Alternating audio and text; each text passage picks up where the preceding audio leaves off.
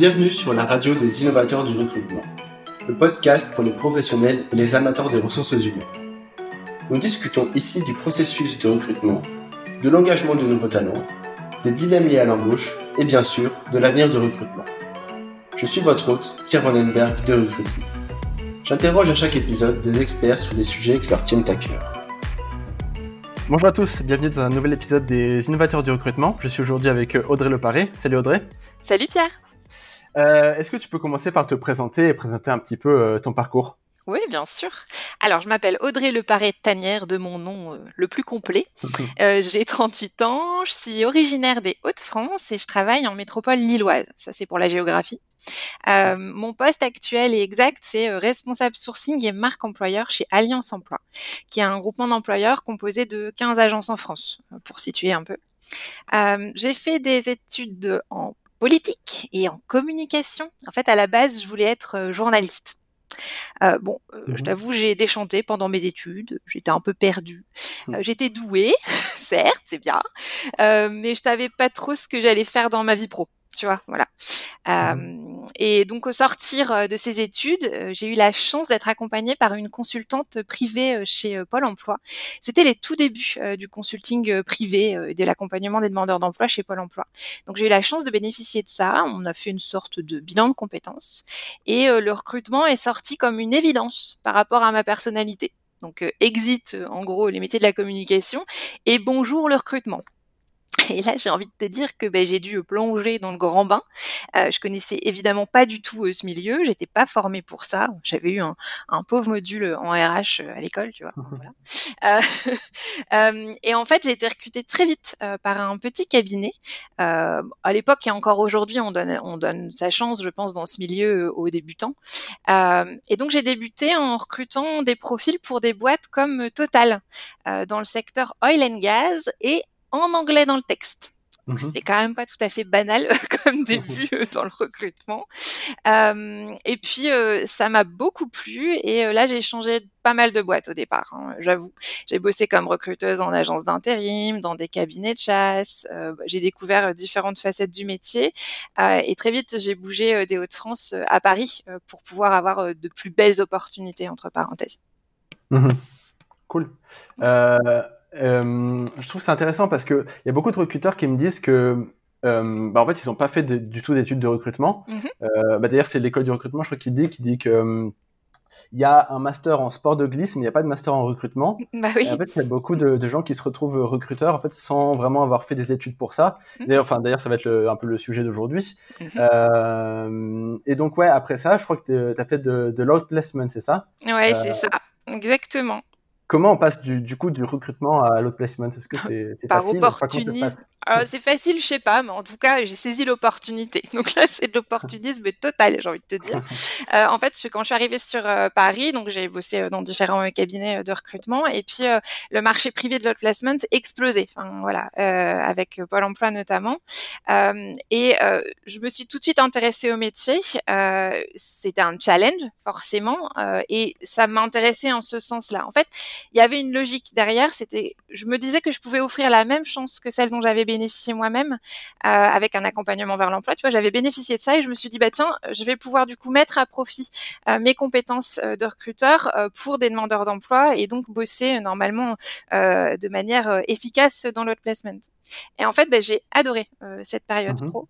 Aider très concrètement des demandeurs d'emploi, des licenciés économiques, à prendre leur destin pro en main, faire le deuil pour certains de leur ancien job et se reconstruire une carrière. Ça avait beaucoup de sens pour moi. Et du coup, je suis persuadée que quand tu es passionné par ton métier et que tu le montres, voilà, les portes s'ouvrent. Et perso, j'étais passionnée à l'avant par le recrutement et par l'outplacement. Et du coup, on m'a offert l'opportunité de devenir manager dans ce secteur chez un GUS qui s'appelle maintenant Tingari. Et j'ai eu le plaisir d'avoir assez vite une équipe de 20 consultants dans 7 agences en banlieue parisienne. Enfin voilà, c'était vraiment un marché qui explosait à l'époque. Et du coup, j'ai grandi avec eux et avec le marché de l'outplacement, mais du coup aussi du recrutement parce que c'est intimement lié, clairement. Ouais, j'imagine bien. Ouais. Non, vraiment, c'est un super parcours. Et après, du coup, t'es passé au sourcing, Ouais. si je me rappelle bien. Et du coup, Oui. enfin, comment on passe de l'outplacement du coup au sourcing? Bah, c'est finalement, ça a été assez naturel. Bon, là, ça passe par un changement de vie au départ. En fait, je me suis réinstallée dans les Hauts-de-France. J'ai postulé pour devenir directrice d'une agence chez Alliance Emploi. Alors là, je connaissais juste deux noms, les groupements d'employeurs, parce qu'Alliance Emploi, c'est un groupement d'employeurs. J'étais hyper intéressée et challengée par la notion de temps partagé qui était derrière, du coup, cette notion de groupement d'employeurs. Et j'ai managé au départ une agence chez Alliance Emploi, une agence sur la métropole lilloise, là sur un poste assez commercial et managérial. Et en fait, en parallèle, le sourcing, c'est devenu une question fondamentale pour Alliance Emploi. En fait, si tu veux, Alliance Emploi, c'est une entreprise qui a doublé à tout niveau en quelques années et qui a eu un fort besoin de structuration.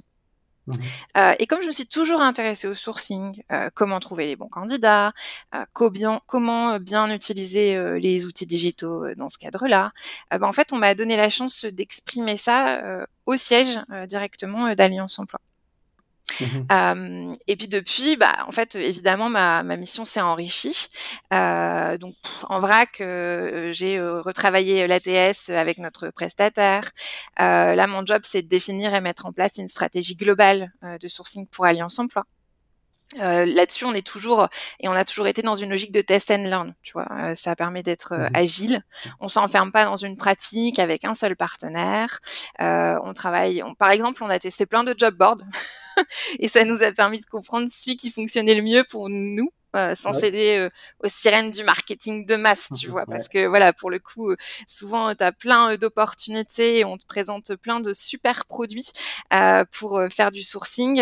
Moi, je pense, et on a travaillé là-dessus, qu'il faut tester avant de savoir ce qui fonctionne bien pour ta propre boîte. Qu'est-ce que je fais d'autre? Je m'occupe de la formation des équipes sur la question du sourcing, du développement de la marque employeur, de la com interne. Et actuellement, je suis sur un projet qui prend beaucoup de temps et qui est passionnant et que tu connais bien. C'est le content marketing, mais plutôt du coup tourné candidat. Voilà. C'est vraiment super impressionnant que tu sois maintenant spécialisé sur autant de sujets différents, que t'aies fait autant de postes différents, sans à la base avoir fait de formation. Enfin, je pense que tu as fait des études de politique au départ. Ouais, politique bah oui. C'est assez impressionnant. En fait, je pense que tout est possible, tu vois. Enfin, ouais, je pense que et là, on va sûrement en parler, mais il y a pas de miracle là-dessus. Voilà, je pense qu'il faut rester hyper curieux, hyper ouvert et on en arrive là, quoi. Ouais, c'est ça, c'était ma prochaine question. C'est du coup, comment tu t'es formé? Comment on peut se former à tous ces sujets? Comment on peut se former à devenir recruteur? Je vais te faire une réponse multiple parce que je pense qu'il y a beaucoup de possibilités et beaucoup de choses pour arriver à ça. On a tous des parcours différents par contre et voilà, je pense qu'il faut pas généraliser, mais moi de mon côté en tout cas, la curiosité, l'écoute, la recherche permanente, la remise en question permanente. Je me suis formée sur le tas, évidemment. Évidemment, parce que comme tu le disais tout à l'heure, dans le recrutement, bon, quand même, désormais on a une école, on va en parler, mais c'est quand même un métier, qu'on apprend sur le tas, clairement. Donc là, j'ai fait comment? J'ai observé à gogo, j'ai passé du temps en binôme, j'ai lu des tonnes de bouquins, des podcasts, j'ai écouté des podcasts, j'ai lu des blogs. Enfin bref, j'ai passé beaucoup de temps sur ces sujets-là pour pouvoir me spécialiser, tu vois. Puis à mon sens, le secret, c'est de rester hyper modeste et accepter qu'on a toujours quelque chose à apprendre. Pour moi, c'est comme ça qu'on devient un recruteur et un bon recruteur. Et tu vois, dans cette logique de toujours apprendre, même après plusieurs années d'exercice, je me suis formée avec l'école du recrutement. Et c'était passionnant. J'aurais pu me dire, ça fait quelques années que je suis dans le métier, j'ai plus rien à apprendre, c'est bon. Non, surtout pas en fait. C'est quand tu commences à te dire ça, je pense que tu perds le fil et que tu n'es plus un bon recruteur à mon sens. Donc l'école du recrutement pour ça c'était absolument génial. Ouais, non, en plus, ouais, je les connais bien, je les salue. Moi C'est aussi. vraiment une super formation. Ouais. Et ouais, comme tu dis, enfin, l'important c'est de rester curieux, de rester modeste. Et je pense que c'est vraiment important de le souligner. Il y a beaucoup aussi d'invités qui en ont parlé. Je pense à même Guillaume Alexandre, Oui. Pierre Fortin, Léo Bernard, Aurélien Rigard. Ils m'ont tous dit que voilà, c'était important de toujours rester curieux, de toujours se former continuellement. C'est ça. Et voilà, c'est comme tu as dit, de pas se reposer sur ses lauriers. Je pense que dans le recrutement, il y a des centaines, des milliers de choses à apprendre. Et Et tous c'est la les jours preuve. et tout le temps, c'est ça. Et c'est ça, c'est ça aussi la particularité de nos métiers, à mon sens. Ouais. Et du coup, enfin là, tu t'es formé, ça t'a passionné. C'est quoi spécifiquement qui t'a plu dans les métiers du recrutement? Pour moi, les métiers du recrutement, c'est des jobs en fait qui ont du sens. Tu vois, je vais faire un parallèle avec ma maman qui était infirmière et j'ai tendance à penser que c'est un des plus beaux métiers du monde, soigner les gens, tu vois.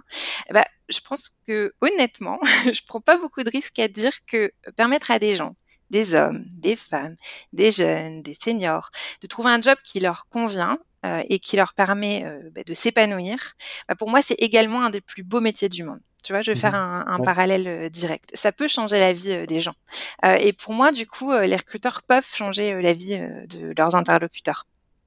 Ouais. Je sais pas ce que tu en penses, mais voilà. Ouais, Moi, en tout cas, je suis complètement d'accord parce que, ouais. enfin, j'en parlais récemment. J'avais un petit peu la même pensée. Bon, moi, je suis pas recruteur, je Ouais. fais du marketing pour Recruity, mais je travaille pour Recruity spécifiquement parce que, enfin, j'aime le produit. Je pense que c'est important d'aider les recruteurs justement à travailler mieux, travailler plus efficacement pour pouvoir, au final, qu'ils arrivent mieux à recruter, qu'on aide les gens au C'est final, quoi. c'est ça. Puis là aujourd'hui, en plus, je suis dans une boîte, tu vois, où on recrute tout type de profils, notamment des profils qui travaillent dans l'industrie, la logistique, etc. Et c'est hyper important le travail dans ces milieux-là. C'est des jobs qui ont beaucoup de sens, mais qui sont aussi durs, qui sont aussi voilà. Et c'est pour moi le recrutement, c'est ça. C'est permettre à des gens de s'épanouir, même si parfois leur job est pas facile. Tu vois. Ouais. Voilà. Et puis, ce qui est important aussi à mon sens par rapport au métier du recrutement et ce qui m'a plu, c'est la richesse du secteur. Tu t'ennuies jamais. Être recruteur, j'ai tendance à dire que c'est accepter le matching parfait et le fail total. Du coup, c'est ce qu'on a déjà dit, toujours savoir prendre du recul, s'ajuster, se dire ok, je me suis plantée là, mais comment je fais mieux la prochaine fois. Et puis, franchement, très honnêtement, de mon côté, quel autre métier m'aurait permis de savoir à la fois ce que fait concrètement, je te donne un exemple, un ingénieur procédé oil and gas ou un retoucheur automobile, tu vois? Ouais. Aucun. Et la liste est longue des métiers que j'ai découvert grâce au recrutement et ça, c'est top. Ouais, j'imagine. Du coup, j'ai une autre question qui m'est venue, c'est Mmh. que bon, tu as mentionné la curiosité qui est Oui. quasiment indispensable pour devenir recruteur. Mmh. Est-ce que pour toi, tout le monde peut devenir recruteur à condition d'être suffisamment curieux ou il y a quand même des qualités qu'il faut avoir de base? Bah, non, honnêtement, je pense pas que tout le monde peut devenir recruteur. Moi, je crois qu'il faut être déjà hyper ouvert à l'autre, tu vois, Mmh. globalement. Et c'est pas nécessairement une qualité évidente, hein. C'est savoir être à l'écoute. C'est évidemment être curieux de l'autre, de tous les sujets qui nous entourent. Euh, non, du coup, je te dirais que tout le monde peut pas devenir recruteur, OK. mais que ça se cultive, par contre, Mmh. voilà. Et que si tu penses en être capable, et banco, faut tenter. À minima, faut Mmh. tenter. Voilà. Mmh. Bon, ça va, ça me convient comme réponse. Je vais revenir un peu à tes études. Du coup, Oui. tu as dit qu'en plus de la politique, tu as étudié aussi la communication. Ouais. Est-ce que tu penses que tes études de communication, elles te sont utiles aujourd'hui? Ouais, tous les jours. Tous les jours. En fait, avec le recul, je me rends compte qu'elles m'ont toujours été hyper utiles. Je me suis pas trompée, je pense. Du coup, je peux le dire aujourd'hui en faisant ces études-là. Mmh. en fait, au tout début, dans mon métier de recruteuse, je me rends compte que je me suis servie de ces compétences-là, tout simplement pour savoir écrire une annonce, toucher mon public. Après, comme directrice d'agence, c'était convaincre mon interlocuteur, qu'il soit candidat, client, tu vois. Aujourd'hui, alors évidemment, au regard de mes missions, en travaillant sur la marque employeur, la com interne, la boucle est bouclée, clairement. Voilà. Ouais. Donc coucou à mes anciens profs, bravo, vous avez réussi, ça y est, je suis devenue communicante. C'était pas gagné, voilà. Mais ouais, clairement, tous les jours, absolument tous les jours. Après, la communication, c'est tellement vaste finalement, tu vois. Ça touche à tout. Donc, Ouais. Est-ce que tu conseilles, du coup, dans le sens inverse, aux recruteurs qui ont fait, eux, plus disons des études plus tournées vers le recrutement, ouais, de se former à la communication? complètement. Alors, à la communication, après, pas nécessairement à la stratégie Oui. de com que moi j'ai appris à la base, mais tu vois, pour moi, la communication déjà écrite, apprendre à écrire. Pour moi, ça c'est une base du recruteur. Une annonce mal rédigée ne t'apportera que peu de candidatures ou des candidatures pas qualitatives. Tu vois. Ouais. Un entretien bien mené peut changer la donne, et ça, pour moi, il y a d'excellentes techniques de communication à apprendre pour ça. Tu vois. Donc oui, moi j'ai envie de dire que un recruteur doit se former, en tout cas, à certaines techniques de communication. C'est clair. Ouais. Ok. Justement, toujours dans le thème de la formation et de la curiosité, quand on a un travail à plein temps, on travaille tous les jours, comment on peut garder du temps et de la motivation pour, comme tu as dit, cultiver sa curiosité et continuer à se former? Alors, je me nourris constamment de ce que je lis, de ce qui m'entoure, la lecture de bouquins, spécialisés ou pas d'ailleurs, des magazines, des blogs, des newsletters. Je passe pas mal de temps sur les réseaux sociaux, un peu trop peut-être, j'avoue. Par contre, pas seulement LinkedIn, tu vois, qui est peut-être le réseau social auquel on pense en premier au niveau pro. Je vais m'intéresser aussi à Instagram, TikTok, sur plein de sujets différents. Qu'est-ce que je fais d'autre? J'écoute des podcasts. Voilà. Alors là, pour le coup, hyper variés. J'écoute par exemple Le Gratin de Pauline Léniaud. Je sais pas si tu connais, mais c'est absolument canon. Ouais. La leçon sur la notion d'échec et comment on rebondit. En gros, est-ce que vraiment l'échec ça existe? Voilà. Pour la com, j'aime bien le podcast de Julia Donne le ton, celui de l'école du recrutement, le tien bien sûr, celui de Recruti, voilà. Et puis en fait, pour la question du temps, je me mets pas de barrière personnellement entre boulot et perso. J'ai toujours tout mélangé. Alors, est-ce que c'est bien? Est-ce que c'est pas bien? J'en sais rien, mais moi je vais bien. Voilà. Et je pense vraiment foncièrement que si tu es passionné par ce que tu fais, la notion du temps consacré, elle se pose plus trop. Voilà. Ouais. Et moi, je suis une passionnée. Enfin, en tout cas, c'est mon moteur dans la vie. Si j'ai pas la passion derrière, je fais rien de bien. Donc voilà. Pour le coup, oui, on peut garder du temps. Si on est passionné, le temps, du coup, a du sens sur tous les sujets. Donc, Ouais, c'est ça aussi que j'avais en tête. C'est que si c'est un truc qui t'intéresse, en fait, tu vas pas te limiter juste aux horaires professionnels. Enfin, si t'es vraiment passionné, c'est ça. comme tu as dit, tu verras pas la limite entre pro et privé. C'est ça. Ouais, je vais ressortir une citation qui est hyper cliché, mais c'est si tu fais un travail que t'aimes, t'auras jamais l'impression de travailler de ta vie ou quelque chose comme ça. Ouais, mais c'est ça. C'est pas cliché, tu sais, je l'ai sur un mug, mon mug préféré. Ah ouais. mais c'est d'ailleurs c'est amusant parce que quand j'ai vu ce mug, tu sais, je me suis dit mais c'est moi. Alors ouais, elle est cliché cette phrase, tout ce qu'on veut, mais bon après voilà, ouais, moi perso c'est vraiment comme ça que je vis mon métier. Donc tant mieux, hein. Et ma vie tout court en fait, tu vois. Ouais. Donc, Bon c'est top, cool. Pour ceux qui nous écoutent, est-ce que tu peux donner est-ce que tu as des conseils soit pour devenir recruteur, soit pour continuer à se former, à être plus curieux, ou alors pour les recruteurs de s'intéresser plus à la communication, quels conseils tu peux donner de ton expérience? Ouais, en filigrane, on en a déjà donné pas mal, mais c'est être curieux tout le temps, pour tout. Donc ça veut dire quoi? Ça veut dire se former en permanence. Alors être curieux, on peut vite avoir le défaut de la qualité. Du coup, s'éparpiller. Donc là, je pense aussi, à mon avis, qu'un autre conseil, c'est faire preuve d'un petit peu d'autodiscipline. Voilà, pour pas non plus partir dans tous les sens.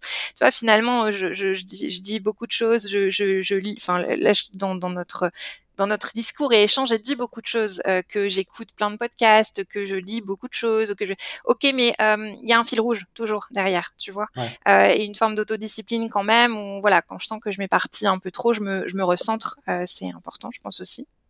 En fait, ça, c'est les meilleurs conseils que je peux donner pour réussir dans notre secteur. Et pour moi, réussir, ça veut dire s'épanouir professionnellement. Donc, ça veut dire aussi être à l'écoute des signaux faibles, tu vois, des opportunités, les menaces. Et du coup, c'est toujours être dans l'anticipation.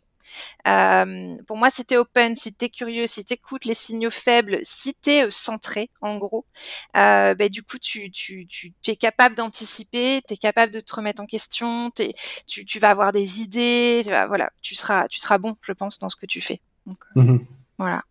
C'est vraiment un super conseil.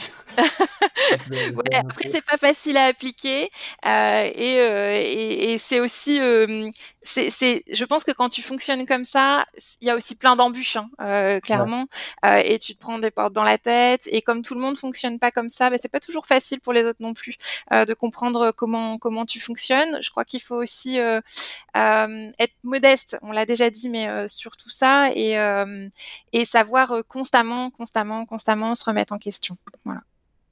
Ouais, c'est important. C'était vraiment des super conseils, merci. De rien. J'espère que ça va servir. Voilà. J'espère aussi. Un peu en mot de la fin, enfin en conclusion, tu as déjà eu une carrière en fait super fournie, tu as travaillé sur plein de sujets différents. Comment du coup tu vois le futur de ta carrière? Vers où tu penses que tu vas aller? C'est une bonne question, parce que franchement, j'ai déjà pris des tours et des détours. Alors, voilà, clairement, je sais pas trop. À court, moyen terme, c'est sûr, c'est continuer à travailler avec toute l'équipe Alliance Emploi, à son développement, son rayonnement. En fait, je travaille vraiment dans une belle boîte, tu vois, qui a des valeurs d'engagement, de responsabilité, d'innovation. Et en fait, c'est toutes les valeurs auxquelles je crois profondément. Donc, tant mieux pour moi. Du coup, là, vraiment, j'ai en tête ça. À court, moyen terme, c'est ça. Et puis, en fait, comme fil rouge, et à long terme, me concernant, en fait, c'est continuer à m'éclater dans ce que je fais. Et j'ai envie de te dire, peu importe ce que je fais. Voilà. Bon, c'est l'important. Ouais. Je pense que c'est voilà, un dernier bon conseil de ta part. Ouais, c'est ça. Éclatez-vous, amusez-vous. Non, mais c'est vrai, le boulot, ça doit être une respiration, un moment de plaisir. Alors ouais, c'est parfois pas facile, mais je pense que peu importe le métier qu'on fait, il y a moyen d'y trouver du plaisir. Donc il faut aller le chercher, clairement. Bon, c'était un parfait mot de la fin. Merci beaucoup, Audrey, pour merci cet à toi, épisode. Pierre. C'était vraiment une super conversation. Et puis, c'était un je te dis plaisir. à bientôt. Merci pour ton invitation. À bientôt. Au revoir. Au revoir. Merci encore de nous avoir rejoints sur la radio des innovateurs du recrutement. Nous espérons que vous avez apprécié cet épisode. Et bien sûr, si c'est le cas, n'hésitez pas à le partager sur LinkedIn, Facebook, Twitter ou votre plateforme préférée. À bientôt!